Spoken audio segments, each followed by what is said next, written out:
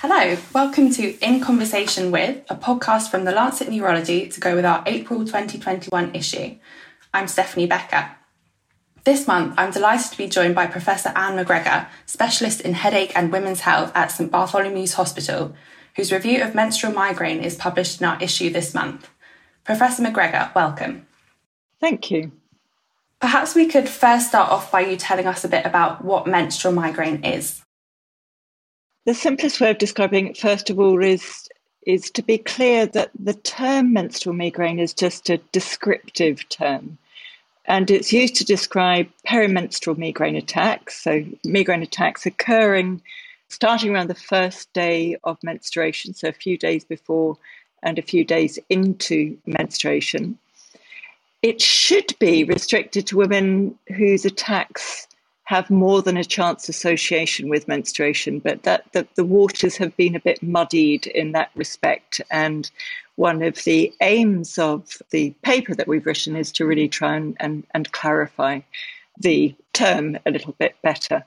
So you'll be aware that it's not defining the pathophysiology. It's literally really only defining the timing of the attack. So we're aware that there can be a number of different events that are occurring that can be associated with menstrual migraine. Okay, so on the topic of timing, how do menstrual migraines differ from non-menstrual migraines? In women who are defined with perimenstrual attacks occurring more than by chance, those perimenstrual attacks are more severe, last longer in duration, are less responsive to treatment than attacks within those same women that are occurring at other times of the cycle. And so how common of a problem is menstrual migraine?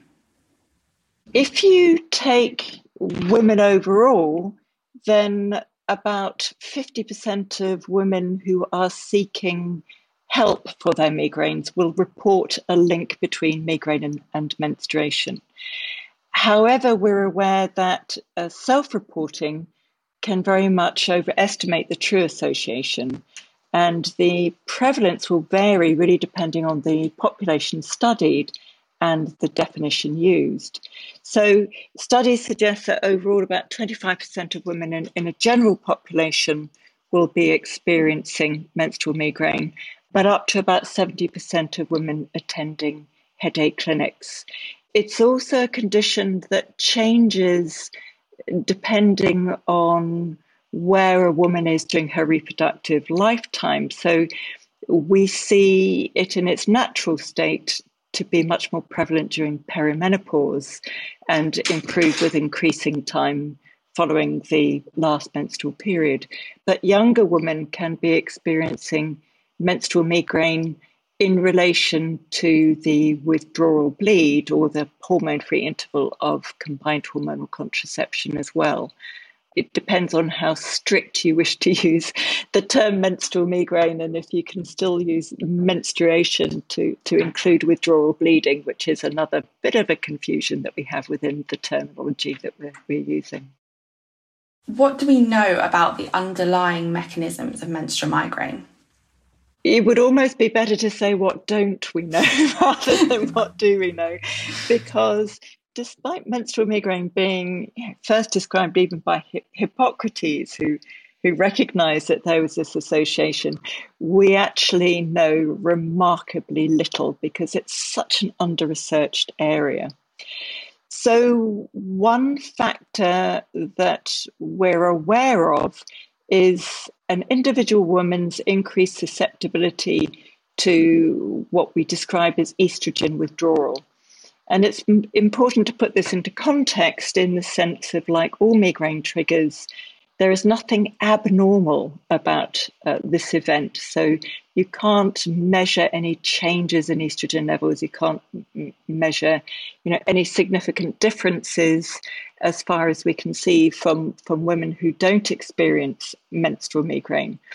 But we do know that a group of women at a certain stage of their reproductive life for some reason or another yet to be identified, become susceptible to the drop in estrogen during the natural cycle in the late luteal phase of the menstrual cycle, that then can be associated with increase in the prevalence of migraine at that time, and these longer duration attacks that are occurring at this stage of menstruation. They can also experience a very similar event when they're younger as part of the natural drop or the drop in ethinyl estradiol that occurs during the hormone-free interval of combined hormonal contraception, with a further drop if the hormone-free interval has been long enough to allow natural estrogen levels to rise. They can then get a second natural estrogen withdrawal migraine about a week into restarting the combined hormonal contraceptive pills. Then there's another bit of an elusive one, which is, can you count unscheduled bleeding as being menstrual migraine in the way that it is defined?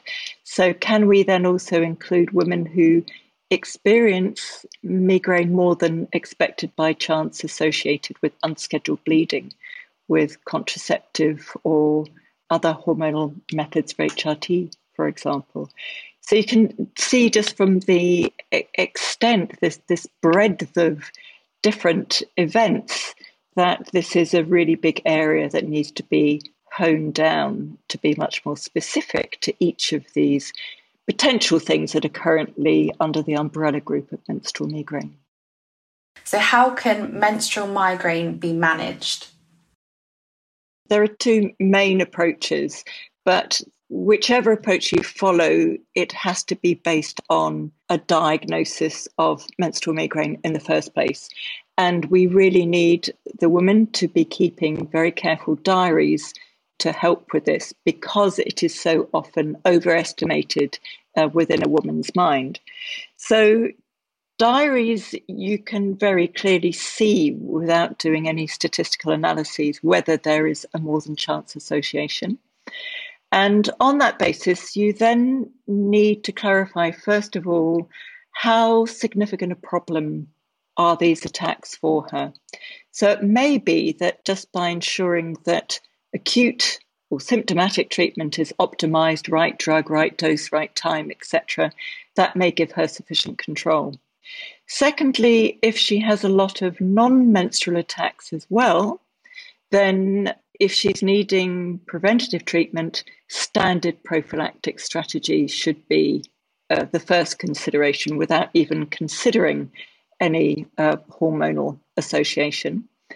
Once those attacks have been removed, the non-hormonal ones, and there continues to be troublesome, disabling menstrual attacks that are not controlled effectively with symptomatic treatment, then you might want to be thinking about options to specifically treat those attacks or prevent those attacks, which may include things like perimenstrual prophylaxis.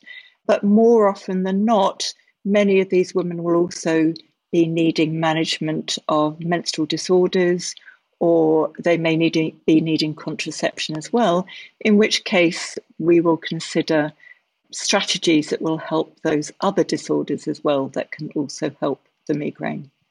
So it really depends very much on identifying the needs of each individual woman and then targeting the treatment options that we have available to her specific needs. And the title of your review says that menstrual migraine is a distinct disorder needing greater recognition. What aspects of menstrual migraine are most in need of more attention, and how would you like to see the field move forward? I think one of the things that we need to deal with more attention is just actually, in the first place, recognizing that women do have a greater need with their migraine, and that much of that need relates to hormonal changes.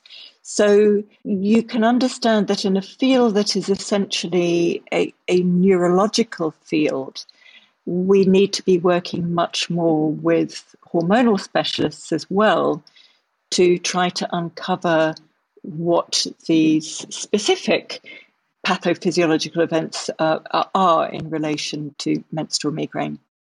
But to even begin with that, we need to have a much more unambiguous research definition than the one that we currently have. So the current one does not really exclude a chance occurrence. It should be that we should be defining menstrual migraine as attacks of which the first day starts on or within 2 days before the onset of menstruation and within the first 3 days of bleeding, not just any day of migraine that can occur within that time. We also need to ensure that we are excluding just a chance occurrence, so that it needs to be more than a chance association. And we also need to consider what do actually mean by the term menstruation, because a migraine that occurs in association with a natural menstrual cycle, there are a number of different hormonal events compared to those that are occurring in the withdrawal bleed or associated with the withdrawal bleed of combined hormonal contraception or with unscheduled bleeding associated with progestogen-only methods. And if we mix all these things together, we're going to really not be able to clarify what's happening with the actual pathophysiology. And I think that's where people have got confused, is it's got too mixed up. We then also need to be considering other mechanisms as well. So we know that there is a potential association between natural menstruation and heavy, painful periods in some women that appears to be related to prostaglandin release. So a completely separate potential mechanism from that due to estrogen withdrawal. And I'm sure there are many, many more that yet need to be explored. But if we don't start off with an interest in it, and we don't start off with unambiguous research definitions, all of the rest of it will become just lost in a never-ending muddle of research. You can read Professor MacGregor's review online now at thelancet.com. Thank you to Professor MacGregor, and thank you for listening to this episode of In Conversation With. Remember, you can subscribe to In Conversation With The Lancet Neurology wherever you usually get your podcasts.